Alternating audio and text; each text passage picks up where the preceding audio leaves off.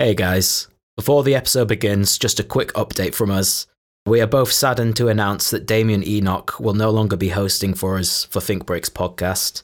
We wish him all the best for his musical ventures, and of course we shall be supporting all the way.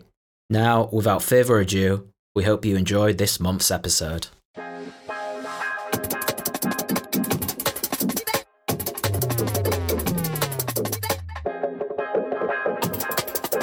This is Curran K2T. Yo, this is Toby Colossus. And you are listening to the Think Breaks podcast.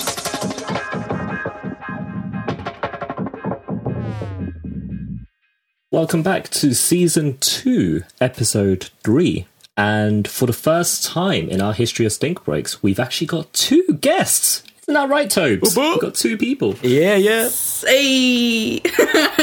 And you can actually hear them right now. So we'll talk about our first guest first. We've got a vocalist who you might recognise from tunes such as Seeker by our very own Toby, actually. Indeed. Hey. Also got tunes from our previous guest, Tolomic, Loar, I see as well. Quite a lot of talents. Nice. It is the one and only Flo Anastasia. Whoop! Whoop. Luckily, this isn't my singing voice. Good energy. Thanks, that's a nice introduction. The second guest is our producer, who is on Deviant Audio. He's had a few releases on Hospital, Flight Pattern, and it's actually Flo Anastasia's recording engineer as well. Yeah. I've been known to record a few things. By the time that this episode goes out live to the public, it will be 1 day since his debut album released as well. So, Oi, oi. please welcome Mr. Nice. Tier Coalt. Super cool. Oi, oi. Woohoo. Yeah, I'm super excited for that. And the amount of just like hype and engagement for that kind of thing has been really great to see, because that album, it took me a minute to write that. So the people supporting and who will support, like massive ups. Like every single person who like decided to reach out or just even leave a like or whatever it is, thank you, times a million, because that stuff really goes a long way. I think that's actually a great point to start, because last year both Toby and I released our debut albums as well. So I think we can quite relate to that whole process of album making. Yeah, and it's kind of terrifying letting it go, right? Yeah, exactly. Because, you've been working on it for, I don't know, a year, 2 years, 3 years, however long. But then there has to come that point where you think, okay, there's my album. It's done. Yes. Mm-hmm. How long did that process take for you? Yeah, that's actually advice I try to give other people wherever I can, and follow it myself if possible too, which is that there does come like a point where you're going to have to tell yourself that a track is done. If you just keep picking at it over and over again, there is a very good possibility that you will actually make it worse at past a certain point. It happens to me all the time, right? Anyone who makes music or does stuff that's creative in general, like be it painting or whatever it is, you'll know that if you pick at it too much, it actually kind of wrecks the whole concept, because a lot of music and creative stuff, and feel free to comment with your own experiences, but at least as far as I've had, has been, you have kind of a spur of an idea, and a lot of the rest of the writing process will just come down to essentially making that like a presentable idea. But the first major structure, like the bones of that idea, it usually only takes me 2 hours to put down, because that's kind of the concept. But the other 70 or 80 hours that goes into it is just okay, well, how do I get this to a point that actually is someone would want to listen to and not just skip? So, but I'd be curious to know how you guys kind of find yourselves writing, and what that whole flow feels like. I mean, I'm pretty much exactly the same as you. I will literally kind of get the kind of skeleton of the track, if you will, just blast it out very quickly. And then, it's many hours of always nitpicking at it and just, trying to fine tune it. But I fall into the trap of listening to something almost too much, if you get me, to the point where I'll fall out of love with it. But then if I put it down for a month, for example, and then come back to it, I'll be oh, actually, you know what? Yes. this is actually half decent. Yeah, I think it's important to manage your time. Yeah. Yeah, I'm exactly the same as well. For me, it's I work in quite short bursts, so a couple of hours where I can. That way, I don't get bored of the tune because I'm listening to it in short bursts and not overdoing it by having a 4-hour, 5-hour session or whatever. I think right, yeah, of course. Yeah. Having a session that long can sometimes be detrimental because you end up trying to force ideas, which end up just being counterintuitive. Oh yeah, totally. Yeah. Yeah, exactly. That's something actually that Tier really helped me with as well in terms of like vocal writing, where I'll sometimes have an idea in my head and then I'm literally finding myself like kind of forcing it in and it's not working and I'm like banging my head against the wall, like trying to make it work, and then have to come to terms with like, maybe this isn't meant to work.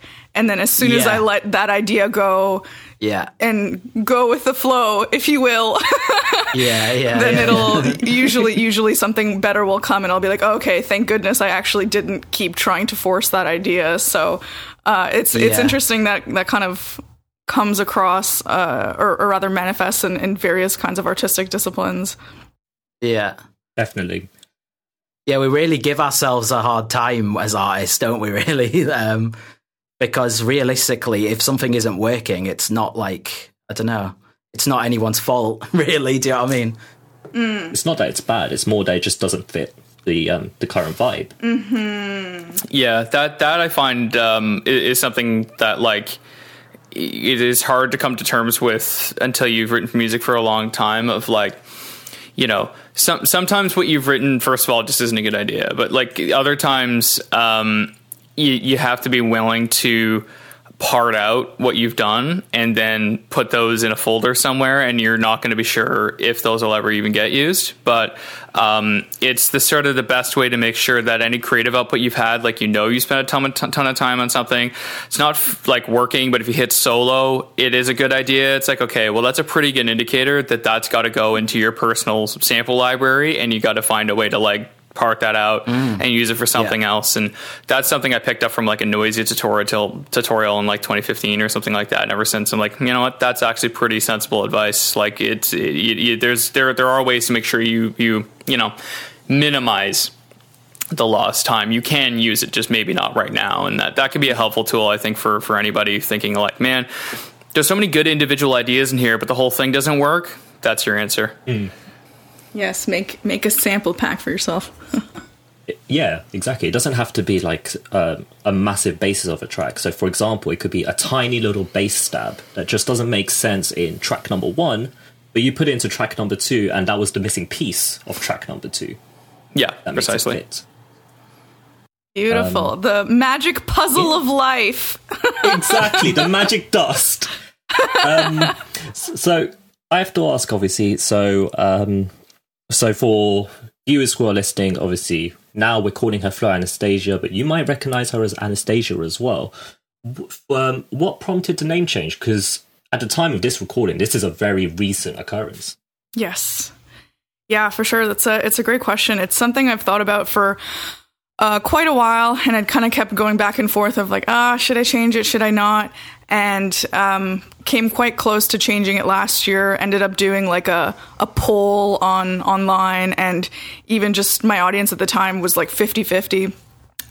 But more so recently, I was thinking like, well, I guess maybe I'll backtrack for a bit. The whole reason I had the original name Anastasia to begin with, just the one word Anastasia, it was very kind of a prideful thing. I think I was very stubborn and like, I'm going to do the Madonna thing, and it's just going to be Anastasia, and then that's going to work, and people are going to find me if I'm big enough. And, you know, I'd been using that name for about 10 years or so as my official artist name.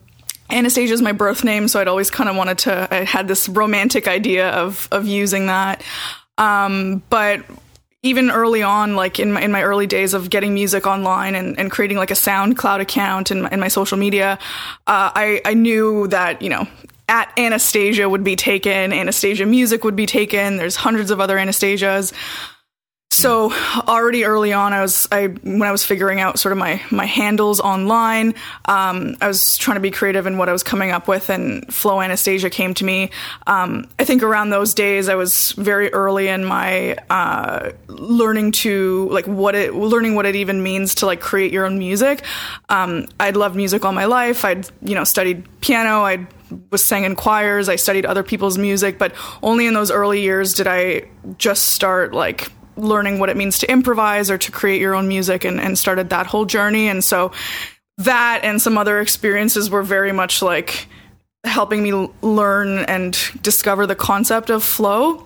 And so I thought like flow was a kind of a fun word that could replace like Anastasia music, but it's like, Flow Anastasia. And so it was always my handle online for almost 10 years now. And so when I was thinking about changing it such that, people could find me better, because right now, if you Google Anastasia, like there's no way you're going to find me unless you type in maybe Flow Anastasia, or you type in a song of mine, or you write like Anastasia drum and bass. So that was one thing, like the searchability was a huge reason.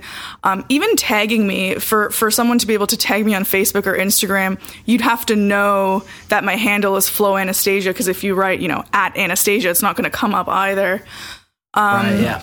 So I was just sort of like, as I was thinking ahead and just getting kind of annoyed at like, every week I'll get like a Spotify message saying my music is scheduled for release and it's not me.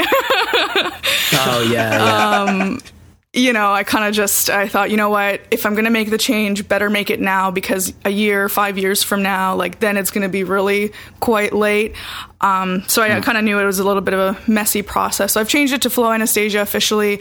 I've just had my first release with that name. I think by the time this comes out, I'll have had another one.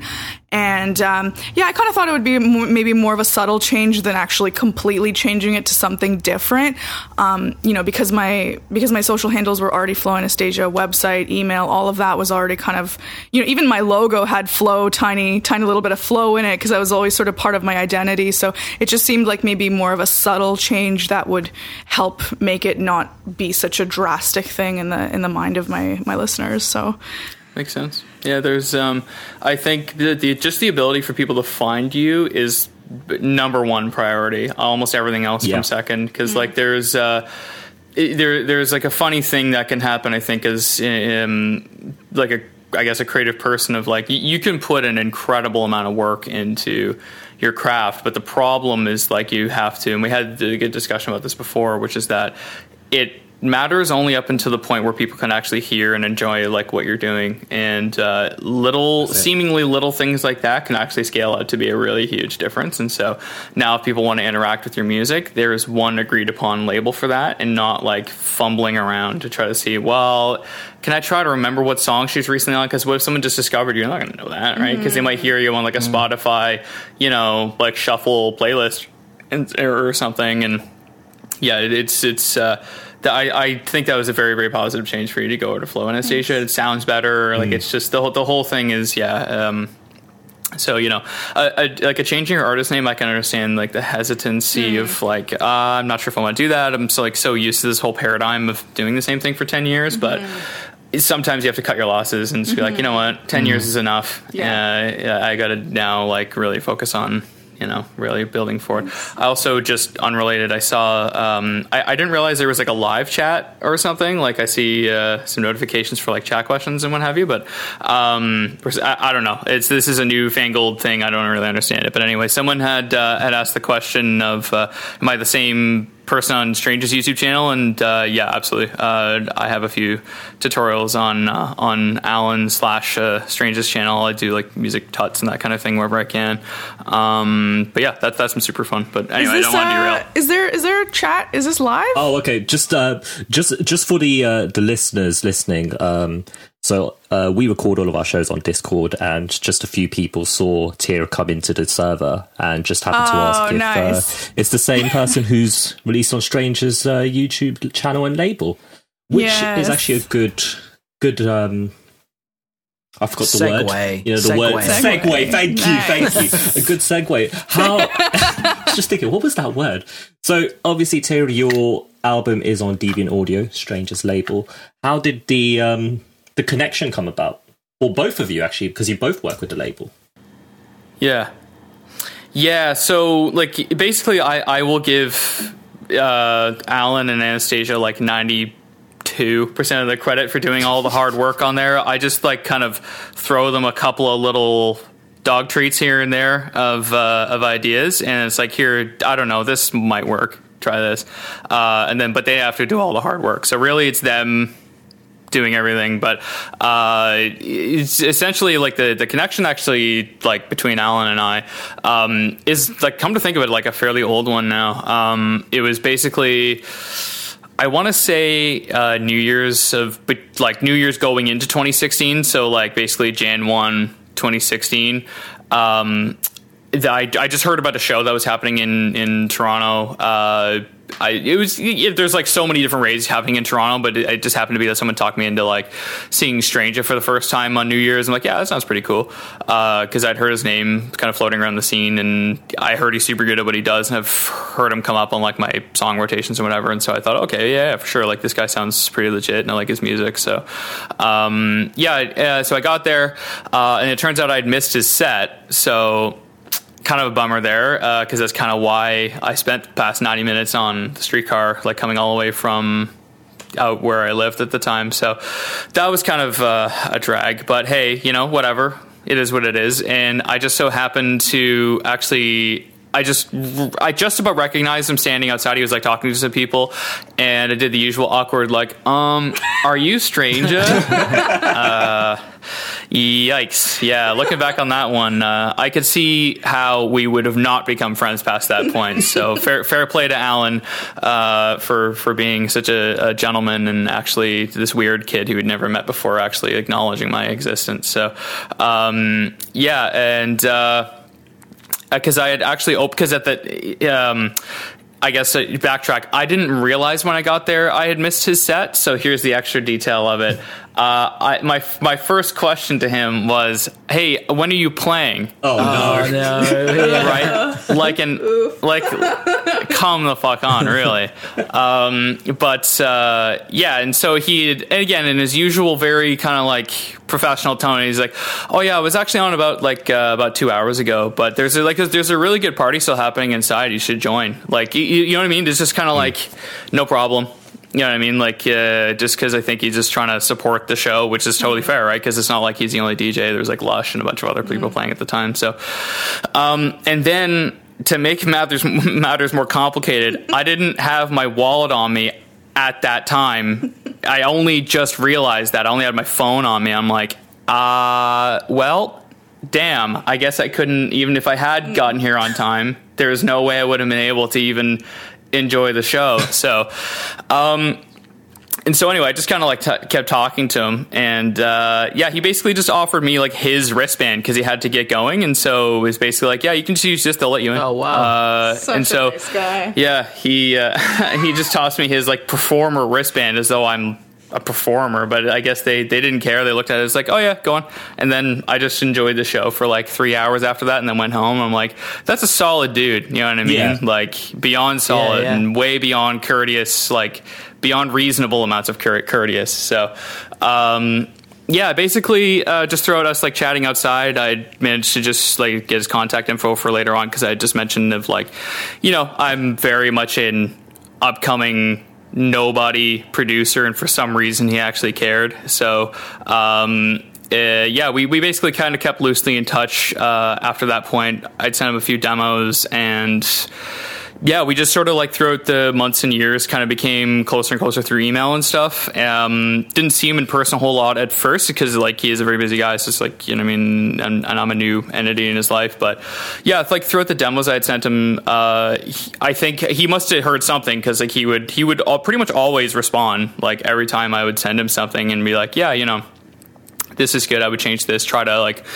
work on this vibe and stuff. And it through, I guess, enough of that kind of like him chipping away at all those sort of like cheesy tropes that I kept using in my music and too many Vengeance sample pack sounds and whatever. I had, I guess I gotten to a point where I developed this like a sound suitable enough for his label. And so the first EP called Onyx EP was released a couple of years ago. And past that, like once we were at that point where Onyx came out, we were like, I would say good buds. And so from that point, like I immediately just went on the train of like, okay, well, I have some concept of how to like now write music and how am I going to really sort of take this to like the most super advanced level that I know how. And then that's where basically Accelerate EP came out of, was like right after like Onyx EP is just like, I gotta see if I can drill down and like make the sickest album that I can. And that's not me saying it's a sick album, by the way. That's up to you to decide. But what I can tell you is that that's the hardest I've ever worked on a piece of music. But I guess we'll see. It'll be up to the masses because it's not really my music anymore. You know what I mean? It's like out in the world. But yeah, that's probably the quickest synopsis I can give, which is to say, like shout outs to Alan for being like probably the cool, like top 5 coolest people on earth. Deviant Audio in general as a label is like very, very well maintained by this lovely lady and by him. The catalog is great. And the fact that I could be on there and have so much of their support and like backing on it is really crazy and super cool. So yeah, good question. I hadn't really neatly summed that up before up until now. So really shows what kind of guy Stranger is as well. So basically, yeah, totally. You made a fool out of yourself and then became the best of friends. and continue to. That trend hasn't stopped, by like the way. Every friendship. Yes. Yeah. So yeah, it's amazing dude. I'm super. I would say I it's really my privilege to know him. You know what I mean? And I always do what I can to like do the right thing for him and for the people that he knows because he's just such a solid guy. Yeah, I feel the same way. It's still very surreal for me to be able to call him a friend nowadays. He's one of those names that I'd heard when I'd first discovered and fell in love with drum and bass like a decade ago. He was one of the first like Canadian names I remember seeing come up in like track lists or like online, because he'd been making music for such a long time and was able to gain, you know, some international stature. And so I'd always kind of been like a fangirl and then would see him like, you know, play at shows here and there. But yeah, I didn't end up meeting him in person until it was through you. So Tyr and Alan work on a lot of like creative projects together as well across like video, photography, and that sort of thing. And I was trying to get some press photos taken, and Tyr had suggested that Tyr and Alan would work on it together. And so my very first time meeting him was like having him like take press photos of me, which was like extra surreal because I was I'm a fangirl and I'm like nervous and red and like yes, take my photo. Like, we collaborated on some music together, and in terms of just getting involved with the label, like it's something we're just kind of, you know, helping out with in the background. As you guys know, like, you know, drum and bass labels, it's more of a passion of love, and you know, I'd gone to business school, so I still have, you know, a full-time kind of corporate day job. So for me to be able to help him in sort of the running of the label is kind of a more fun way to use my business skills, I guess. I don't know. Sure. No, that makes sense. You guys bringing collaborations is actually a fair point right now, because a lot of our listeners of the podcast are producers, and quite a lot of them like making liquid music or even different types of music. And sometimes I often see that vocal processing is something that they're not sure on or would like to know more about. So because we've obviously got you, Anna, as a singer, and we've got you, Tyr, as her recording engineer, I feel like both of you would give a very different answer to this. What makes a good vocal recording? Yeah, I'd say you can start with that, since it's most directly up your alley, and I can kind of expand, I mean, I guess we'll start off with then what doesn't make a good recording. Because before... That's a fair point, yeah. Yeah. Before I met Tyr, I'd always just been recording myself in my bedroom. It was years and years of that. Really didn't know what I was doing. me buying my first condenser mic, I thought was like the thing. I was like, now, dude, I just spent $100. Yeah, exactly. Damn. I was like, that's it. I'm like, this is my next level. And at that time, it was like, taking a further step. But yeah, I really didn't know what I was doing. I'd like smack a compressor on and didn't even like change anything. I was just like, oh, it has a compressor on it now. Send, like. Yeah. So, things didn't sound great, but I didn't even have like soundproofing or anything like that in my room. Like it was really, really bad. I remember actually, Toby, the track that we'd done for the Into the Blue, because that one was sort of, the label had asked for it, and I was like, okay, I want to make sure I do like a decent job with this. I had rented a room at my buddy's studio place. He has like this little closet with like some soundproofing, so I brought my like gear there, and like so I recorded that one at least in like a soundproof room. But even that, when I sort of listened back, I was like, oh man, I am glad I met Tyr and that our later recordings were a little bit better.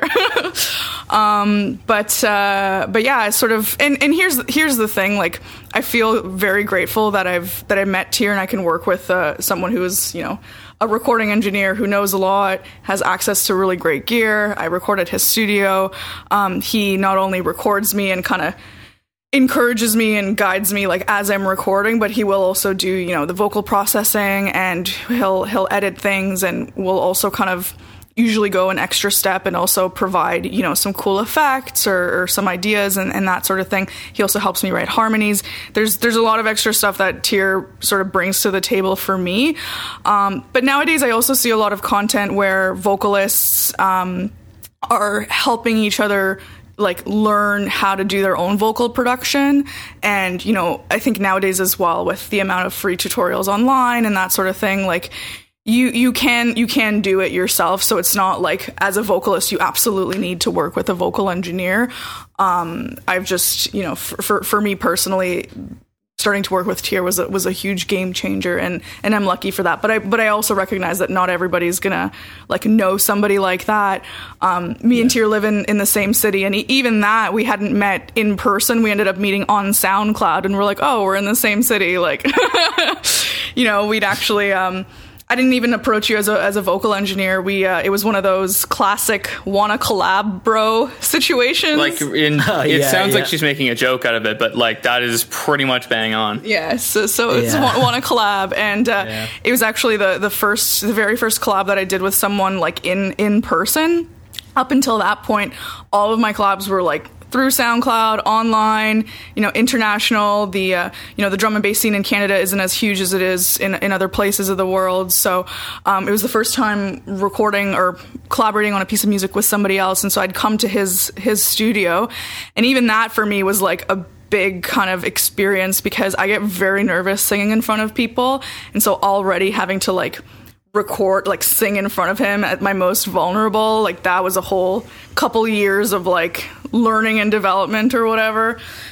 But yeah, I'm just very grateful. And since then, like it just, because it went so well, I was like, hey, can I pay you to like just record all my songs from now on, because this is much better for me. So that was the start of that beautiful friendship. So yeah. And I guess the other side of that, like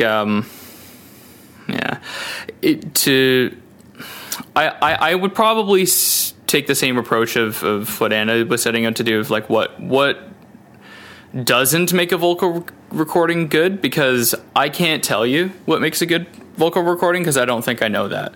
Wow. Well, I can explain. Like, there's a lot of different ways you can do that, and people have gotten amazing results out of gear and setups that really didn't deserve those good results. So that's what I mean to say. Like, people have managed to get that just super nice sound out of like a U87 in a completely untreated room. Like, that shouldn't be possible, but they did it.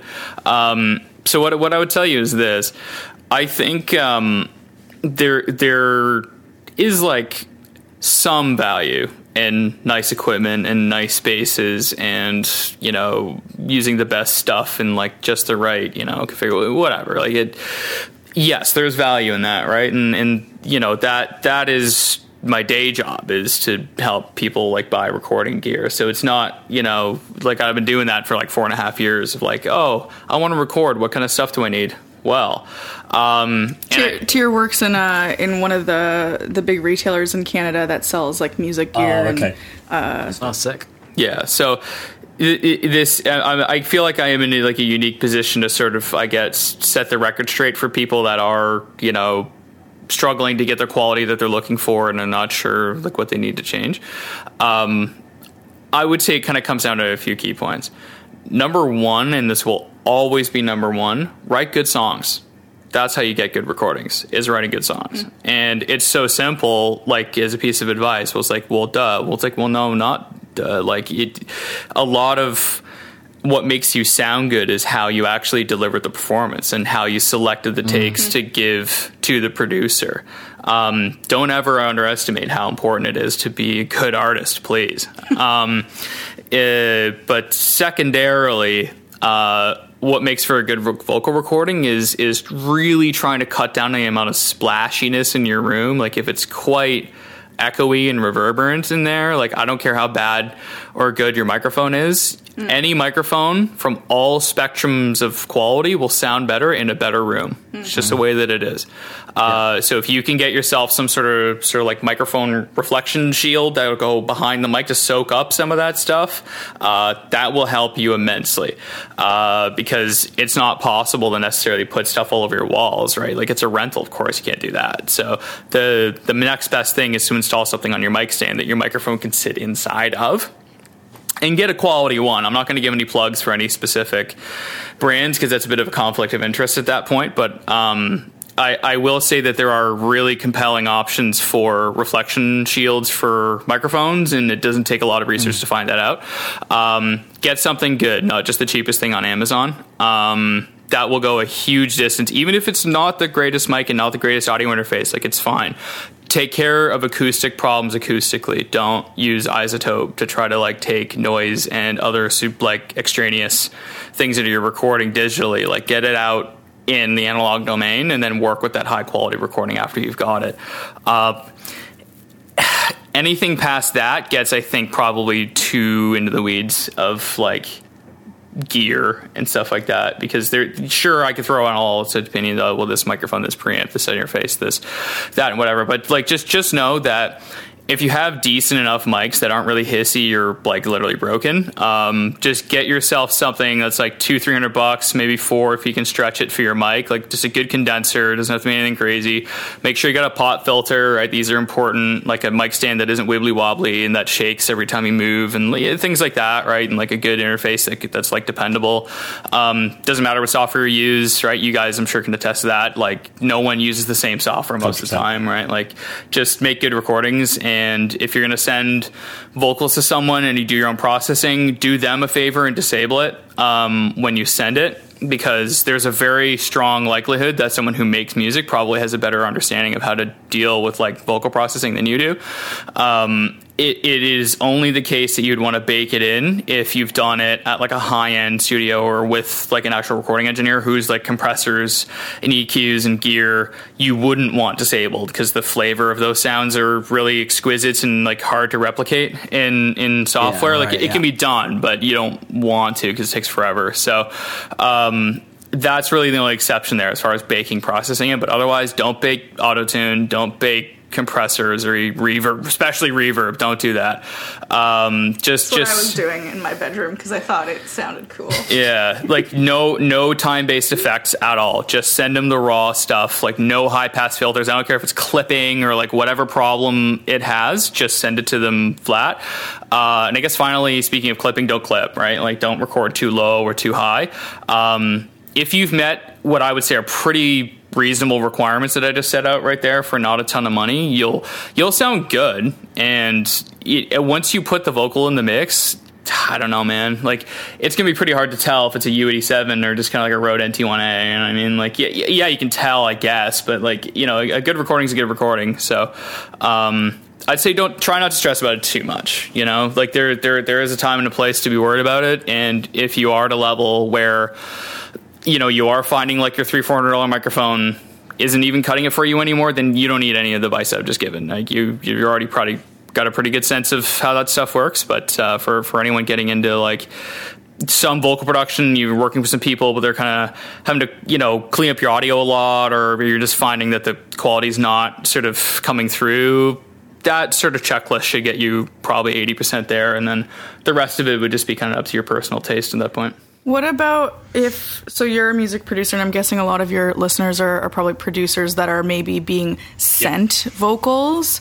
Like, let's say a vocalist sent you like raw vocals. Do you have any tips for what you would then do with it? Because this is beyond the point of like you don't know what room they used or what mic and like that sort of thing. Well, just want to extend that as well to vocal samples as well. Yeah, so I guess like if I've been sent something, it really just depends. Because sometimes I don't even necessarily keep the arrangement that's there either, which has happened to you before. Now, if you are going to change the arrangement, by the way, I think it's a terrific idea to send the vocalist you're working with an email and ask them if they care about you changing the narrative of their vocals a lot, because they'll probably be okay with it if you actually ask them about it first and see what they're willing to and not willing to change. You know, and give them some sort of reasonable, rational explanation as to why you're doing it. Of like, oh, well, you know, this part just in this order really works super good, and you know, it just vibed really well, but don't like then swap the instrumental on them or something like that, or you know, because they weren't expecting that and they didn't write it for a different instrumental. But like anyway, like as far as what I would do with it, honestly, I would just drop it in place and do whatever processing I thought was appropriate. Something that I've recently gotten into, and this will be a little more nerdy here, I'll try to make it somewhat, you know, not Greek for anyone who doesn't care about this stuff. But basically, I've gotten really into using dynamic EQ on vocals for the past couple of recordings. Anyway, I've done that quite extensively, and it slaps. And the concept of that is basically, you know, I think most people have even opened a DAW understand what an EQ does, but maybe not a dynamic EQ. That's a little different, because I think people are used to thinking about processing in two categories of like there's tonality and there's dynamics, but those two things don't usually seem to have like any connection to them other than like what order they come in. And it's like, okay, well, why not just do it all in the same step? And that's kind of the habit I've gotten into, and the reason for it is people are dynamic things, right? Like it's not like a guitar amp that's just going to sit there and behave nicely and not move, and the microphone's on a stand. That's not going to move. Like people bounce and they move, and they have a different whatever. Their chin might be up or down or whatever it's going to be. That's a really great way to think about it. Yeah. Yeah, and the thing is like, to get to like a perfectly lasered in 100% tone accurate performance every single take, forget about it. You're crazy if you think that's going to happen. Like it's going to be a little bit different every time. So I think the best way to do that is, well, what if we can just rein in the frequencies of the parts of the sound that are changing, right? Just listen for it carefully and then see where the fluctuations are. And if you're finding that like proximity effect's a huge one, right? And everyone knows that on most microphones, if you come closer, there's more prox, and then if you're further away, there's less. So if you're really close on the mic, there's gonna be a ton of bass. And so what you can do is just set up your dynamic EQ to take bass out only when it reaches past a certain point. So instead of like, oh, well, at some points in the recording, there's too much bass, so I'm just going to, like, full stop, you know, EQ all the bass out. Well, what happens if they're further away from the mic? Now it's too thin. So you'd have to and then have, like, a separate, like, subgroup for just takes that were further away. Like, no. Just have it automated and have it rein the parts of the performance in depending on where the artist was at and where their face was off to, and then you'll find you're going to get a lot further as far as consistency and like the texture of it staying the same, like all the way throughout the recording. And you can deal with a lot of other problems that way too, but that's kind of a bit of a I don't know, like a recent breakthrough I've had after recording so much stuff. Is just like, yeah, you can usually amalgamate like the EQ and dynamics step, at least to some degree, in a dynamic EQ, and then that past that point, your job of like compressing stuff and arranging stuff and like doing reverb and delay sends and whatever is made a lot easier because you're working with the same kind of sound the whole time. So I figured I would share that because that's that's helped me a lot actually. That's probably because I'm bobbing all around I'm vibing and like then my face is changing and I'm like it's such a great tune. Yeah. Oh dear. But no, I think our listeners will really appreciate that as well because that might be a tip that some people have not actually considered. Can I just say Think Breaks? Such an excellent name. Did you guys have like you must have had such an aha when you came up with that? I would have been like, oh, it was perfect. It was the biggest light bulb moment. It was the most beautiful light bulb moment that happened. Beautiful. It's just like all the puns. Yes. Yeah. It does work pretty damn well though, doesn't it? Yes. Yeah. Yeah, it's a good name. And I'll also give you guys a shout out too for writing like sensible, reasonable questions as well. So it makes a difference when the people hosting the show care about the show that they're hosting. So big up you guys for doing good. Cheers, man. Good appreciate prep. That. I've been on much different shows, I'll put it that way. So it's nicely done, guys, for putting together like a nice thing that people can like easily listen to, and that you keep your guests talking and about like interesting things. So right on, man. Yeah, I mean, I really appreciate that, and that's what it's all about in the end of the day. Sort of people learning about the people behind some of their favorite tunes, some of their favorite albums, maybe, and so on. Which brings us quite nicely into asking so when it comes to me, for example, I'm quite inspired a lot by old school hip hop, jazz, and that sort of stuff when making music myself. Toby is quite inspired by movies, for example. Anna as a singer and Tyr as a producer, what are your different inspirations for, let's say, your general sound, in quotation marks? Nice. That's a good one. I'm with you, Karen. I'm definitely, I grew up listening to a lot of jazz.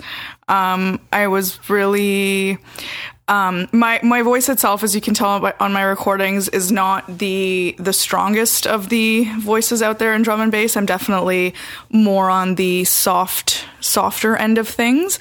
So I think when I grew up listening to jazz, like I think a lot of what I resonated with was stuff that was, and of course I still absolutely admired like Ella Fitzgerald and that sort of thing, but I really loved Billie Holiday because I just kind of liked the, slightly playing outside of the rules or sort of pushing boundaries in a way, and being like off timing and that sort of thing. So I thought that was a really big inspiration for me. I definitely listened to a lot of, like bass music and dubstep and that sort of thing before I got into drum and bass. A lot of like trip hop and like ambient atmospheric stuff. And I think I liked that as well. Yeah. From a vocal perspective, I really liked how I could hear voices that were a little bit more chill or more minimal.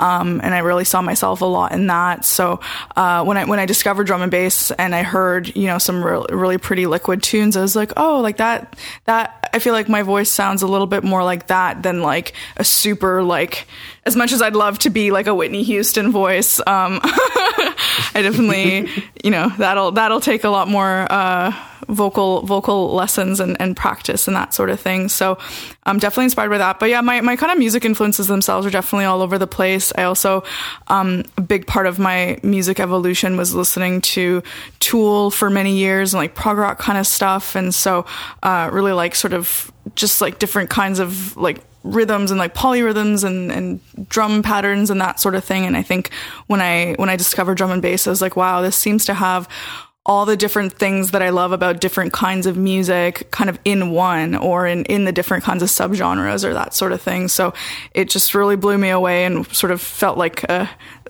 portal opened and I never went back. I like that a lot. Mm-hmm. Yeah, man. Yeah, nice synopsis. Yeah, man. Like I tend to think that I I don't know, pretty much everything you do is going to influence your music in some For sure. minimal way. And you never know kind of where you might like find yourself on the receiving end of a good idea rather. I'd say as far as what I could tell people that were like really prominent influences, that does depend when I was asked, because those influences, like anyone else, has changed a lot. But very early on when I was getting into making music, a lot of my like library repertoire consisted of kind of like prog house, like Shingo Nakamura and like, you know, Blood Groove and Kiki's, like anyone who's like gotten into like, you know, anyway, like anyone who's gotten into like progressive house and understands, you know, there's a lot there to pick from, a lot of really, really great stuff, and then on Juno Beats and all those other really good labels. So you could hear that a lot in my early sort of compositions, where it's like very chord based, very pad based, and things kind of had like a lot of atmosphere and would breathe a lot more. And I was trying to, I guess, like subconsciously bring that into my own music. I wasn't trying to, but it just did, because that's what you're exposed to. I think as I kind of got later and further on to getting into more like into pro audio, let's say, and like into like recording techniques and stuff, I tend to find that you start to come to appreciate like the weirdest things possible. Like even above musicality sometimes, like it kind of like the first and number one thing is that it's innovative. And that's where I started getting into like artists like Scope and Copycat, and like Vorso, and like people that did really twisted weird stuff. Like, of course everyone's heard of Ivy Lab, right? But it's like, stuff that's like very, I don't know, like cerebral in the way that it's composed. I'm a big fan of that. And I honestly know nothing about cerebral music. So I'm sitting here like ruminating on this whole thing. I could tell you like 5 people that write really good music like that. But, I will always listen to stuff that incorporates strange or unusual techniques. If a whole band managed to record in some guy's house and used his hallway as a reverb, I'm in. Like, I want to hear what that sounds like in the process. Dave Truck's band is a perfect example of that. Like, their albums were done on like a Sony tape machine. This is like in 2008. It's not like that's the only way you can record stuff on tape. So, people who push the boundaries all the time are usually the ones that people end up like wanting to become. And then by the time you do become that person is now 3 years ahead of you again. So there, you know, we all are aware of like the major neurofunk producers out there that are like pushing the boundaries to the nth degree. And I think we're all probably a little bit guilty of like wanting to chase the coolest sound possible. But I would say, and actually, shout out to like the Doom Eternal soundtrack is incredible for anyone who hasn't dabbled in that at all. The sound design and the soundtrack in general for the modern Doom games is unbelievable. Actually, and it's not often that you'll have like really fleshed out sound design like that in AAA titles for some reason. Like in racing games is kind of the only other genre I've found like the sound design can be really on point. But I don't know. I think it's just stuff that sounds cool and interesting is really my influence. It'd be very difficult for me to like put it down to anything more specific than that, just because I just appreciate stuff that's, you know what I mean, like out there and forward thinking. I know it sounds like a very pretentious, like arty answer. Like, well, I appreciate high art. Like, it's, I don't know. Like, if it's innovative, I'm in. You know what I mean? Like, that's where I'm at. Basically, music where you don't know where it's going, so you're always kept on your toes, wondering what's happening next in the track. Essentially. Oh, 100%. Yeah. Stuff that has enough stuff in there, like you're familiar with it. Maybe it's in 4/4 meter or whatever, but that's kind of all you got, you know, like it's going to take you on some sort of crazy trip. And I love people that, make like basses that are really out of control and like stuff within reason, right? But like stuff that you wouldn't expect that sound to even come out of Serum. It's just like, oh, okay, you know, or yeah, you know, break things for a reason. You know, like once you've got a concept of how something is supposed to work, you then have a reason and a way to destroy its like intended working environment, and which is distinctly different than experimenting with it, not knowing what it does. You know, like you might understand that, like, for example, Mr. Bill had a really good piece of advice in one of his YouTube videos, which is that like anything that's time-based, that's digital, like reverb and delay and things that have a decay, they do have to fall off at some point. They can't just go infinitely long, or you would run out of CPU headroom if you had more than a couple of plugins, because they would always be generating and processing audio. So what you can do is I think he put around like 9 or 10 limiters on Ableton's reverb and put them all up to 36 dB. And so it's just pushing 36, like all the way up until you've reached the very pit of the reverb tail, where it's like you've got maybe 3 bits of resolution left. And then you get these really odd, like growling, screeching decays, like, and then it'll just kind of like cut off instantaneously, because you're now at like negative 130 decibels. So that sound is going to not even resemble what it did when it started. But that's all I mean to say, of like, you probably wouldn't have even known to look for that had you not like first understood how time-based effects even operate in a digital world. It's very different to analog reverb and how that's like based on resonances and stuff, and like how the like material properties. This is a little different. So yeah, I'm always trying to find like the next weird way to mangle sound and like do something with it that can still be used in modern music. And I would encourage anyone who's got like, I don't know, some sort of curiosity about how stuff sounds under unusual circumstances, just go for it, man. Like get like a used portable recorder and just go around recording stuff, and you know, make clangs and bangs and whatever else, because you know, those types of sounds are very hard to come by in sample packs for good reason, because no one's gonna give that away, right? Like I don't care if it's paid for or not. Like there are some sounds that are just going to be unique to you, that only you can discover and you can pioneer. You know, like I just like people who think forward and want to, like, you know, be experimental, I guess. Yeah, it's never a bad thing pushing those boundaries. It's the only way you can really grow as an artist, essentially. Toby, I'm curious your movie influence type of thing. Yeah. Well, I get kind of from movies, I suppose. Like I've got various influences and stuff, but I do quite a lot of. I say quite a lot. I've started to do media composing for kind of shorts. I'm actually doing like a feature film coming up in the next year. Fantastic. I've kind of learned a lot of cool techniques, I suppose, that kind of translate over from that. But yeah, my influences usually stem from anything between ambient, metal, I think it's important to listen as often as you can outside of the genre that you work in. Absolutely. That's it. Yeah. I pretty much don't listen to drum and bass. Like Same. I do listen to it so I know what people are up to. Of course, I'm not that guy who like puts the change in the thing and then never looks like it. Of course, like I'm participating like in the art, but I'm not like casually just going about my day doing that. Absolutely not. Like just in the car, we were listening to jazz interpretations of Pokemon OSTs whatever like weird stuff you can run into. And actually, shout out to Consoles, by the way, CONSOULS. Oh, yes. I'm not getting paid to plug them, but like I just kind of came across their music the other day. I'm like, damn, dude, these guys are genuinely good kids. Like they got great chops for music, and I like that they're taking in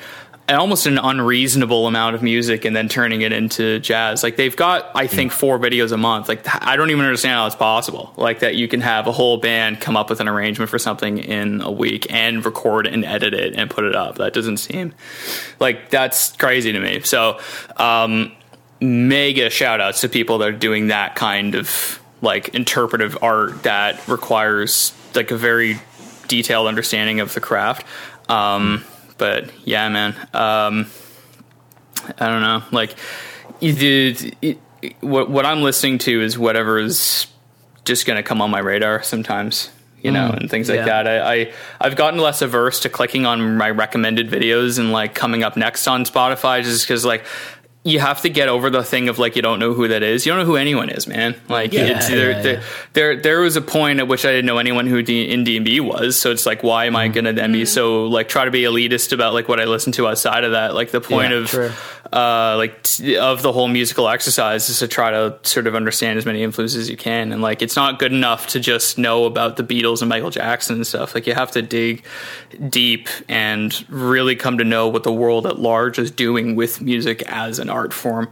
And interpretive art forms like that, where like, you know, people are doing covers on like blown glass bottles and like making their own like little like metal marimbas and stuff like that that are electrified and all that type of thing. It's just like, that's super cool, man. Yeah. You know, like or making musical notes with like fire by setting the like pressurizing gas in there, and then like when you set it, it'll make a note when it comes out the other end of the bottle. It's just like, damn, man, that's innovative.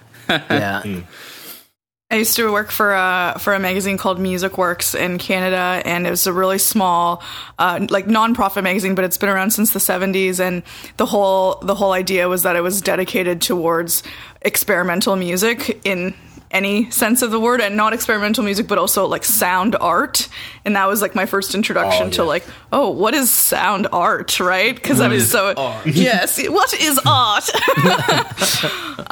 But yeah, what you're talking about is sort of a lot of the basis of that magazine, which I was always really fascinated by. And I remember sometimes I'd like walk to work and I'd hear like heavy construction happening, but then like the bass frequencies, and I'd find myself, I'm like, what is that?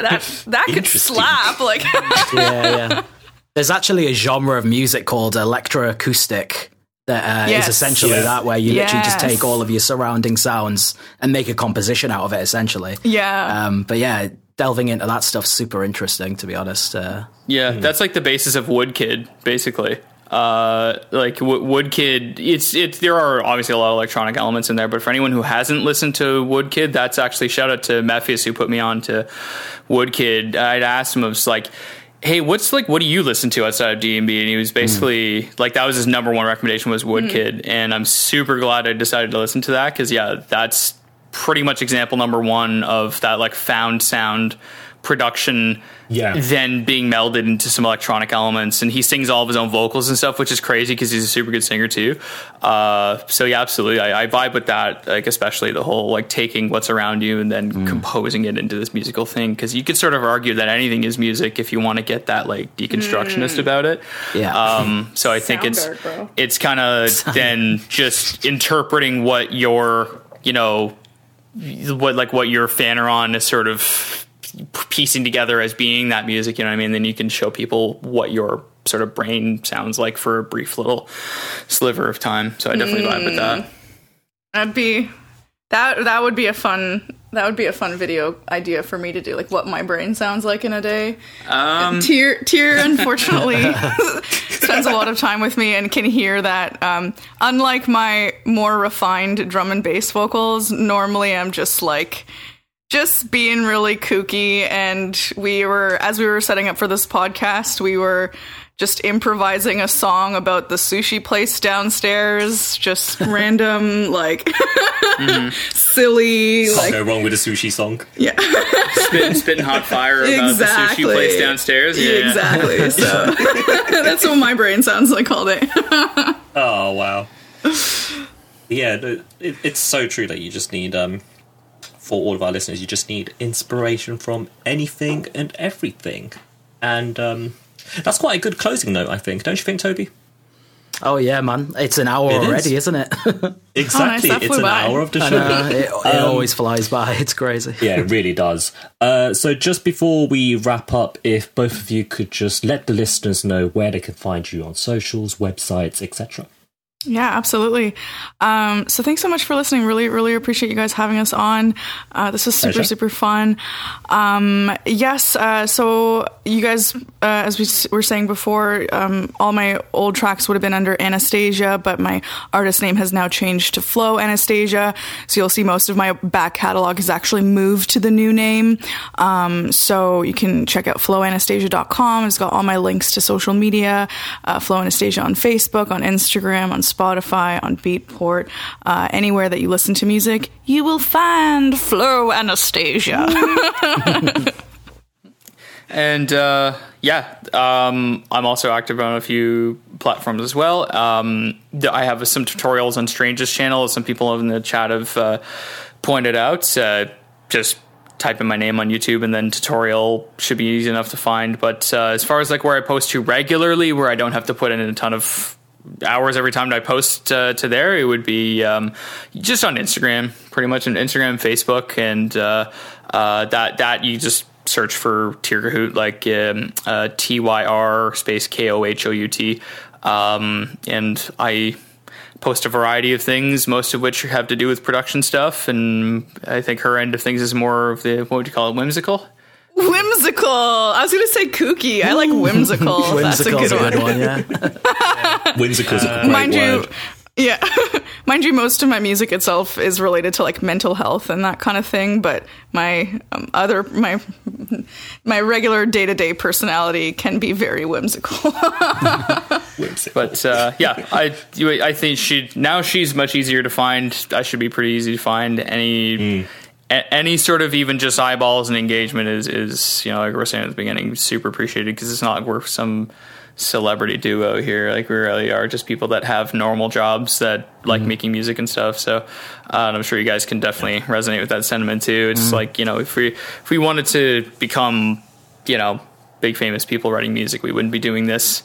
So it's we just like doing it for the sake of the art form and wanting to be able to help people wherever we really realistically can through, we might post tutorials, or we might post just something helpful to help inspire your day, or, whatever it is, right? Because everyone, I think, has some sort of lesson or concept in life that is valuable to somebody somewhere. You know what I mean? It's yeah, definitely. Yeah. There's that those all those disparate experiences allow you to sort of live several lives in parallel at the same time, where you can take in sort of those best moments from other people where they've been able to curate them for you, and you can gain a lot more wisdom than you normally can. And so we try to pay that forward if possible, where, hey, this thing took me 100 hours to figure out, let me show you right now, and then that's kind of where it's at, because I don't know, we're selling music, I guess, but that's, and shirts and stickers and stuff, nothing too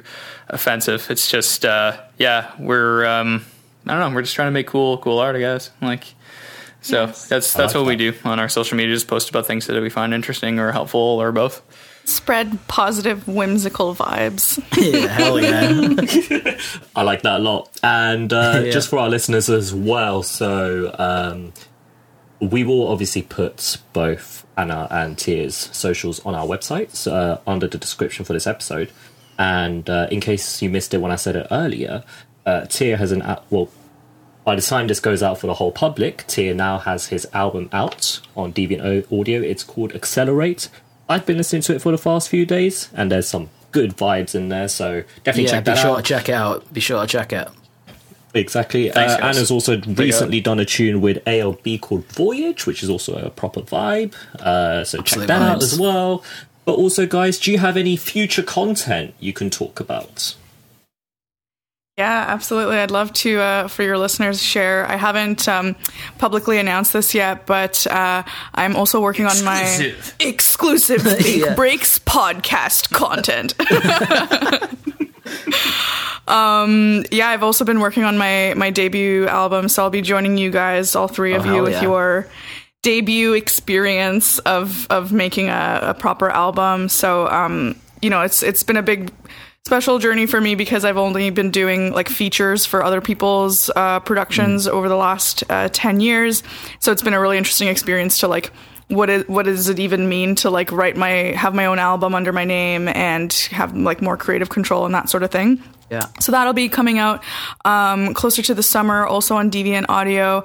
I'm really excited about that. And I think by the time this comes out as well, I'll have had another release you guys can check out, see if you're digging. It's with Freaks and Geeks. It's called Pressure, and it'll have come out on Elevate Records. So hope you guys dig that. It's my first release on Elevate, and it's quite the dance floor vibe. So hopefully we'll see all of you guys at the rave one day soon in person, because who remembers even what that's even like. So very exciting stuff, man. Thanks. Yeah, absolutely. I totally agree. And Tier, any future content? I think it just depends on how much I can say about the album and stuff. I don't mean to accelerate about like what you're right doing. Yes, so Tier is involved with my album as well. I think we'll probably just keep that a little quiet, but I think by the time that this comes out, for sure, I know that you've got you've been working towards this album that's coming out for like the last 3 years, so this is kind of nice timing that it'll be out sort of around that time, because it'll be out for the world to hear, and there'll be some great content related to that as well, and like track breakdowns and that sort of thing. Oh yeah, track breakdowns for sure. That's probably been the thing that people have responded best to as far as content is concerned, because I think that's listenable for someone who doesn't even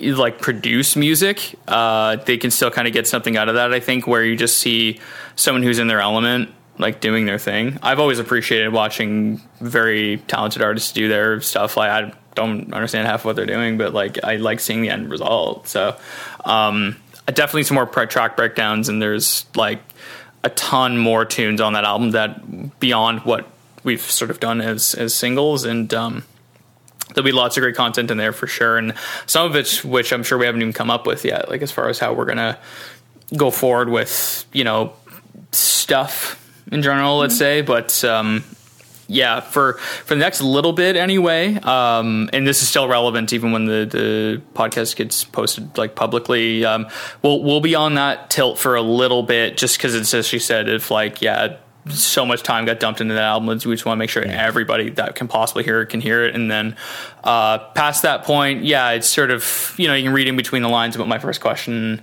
there. So there is much more music coming, and like content related stuff coming in especially around summertime, because there's going to be some like shift in lifestyle and plans and stuff that we won't necessarily have to get into, but it's going to allow us to really focus, like if we weren't already focusing like mega ultra focus on like just doing more in the like music and like content creation domain in general. So it's not quite ready to show yet, because we're just turning the gears right now, but like there's gonna be some pretty amazing content that she's working on, and I'm very excited for people to be able to see what she's been up to, because it's super cool. Thanks. Nice. We can kind of end it on a vague but very hyped note. but yeah, that is the end of the show. Quickly, just don't forget to leave us a review on Podchaser. We appreciate any review you guys leave. And if you subscribe to our Patreon, patreon.com/thinkbreaks, you'll get access to 2 bonus shows. And at the time of recording this, we're going to record our next bonus show in like half an hour's time. Woohoo! Yes. And that was quite a vibe. So we've been Think Breaks. They've been Flo, Anastasia, and Tia Kuout. Yes. And see you next time. Peace. Peace. Take care, everybody. Thanks, guys.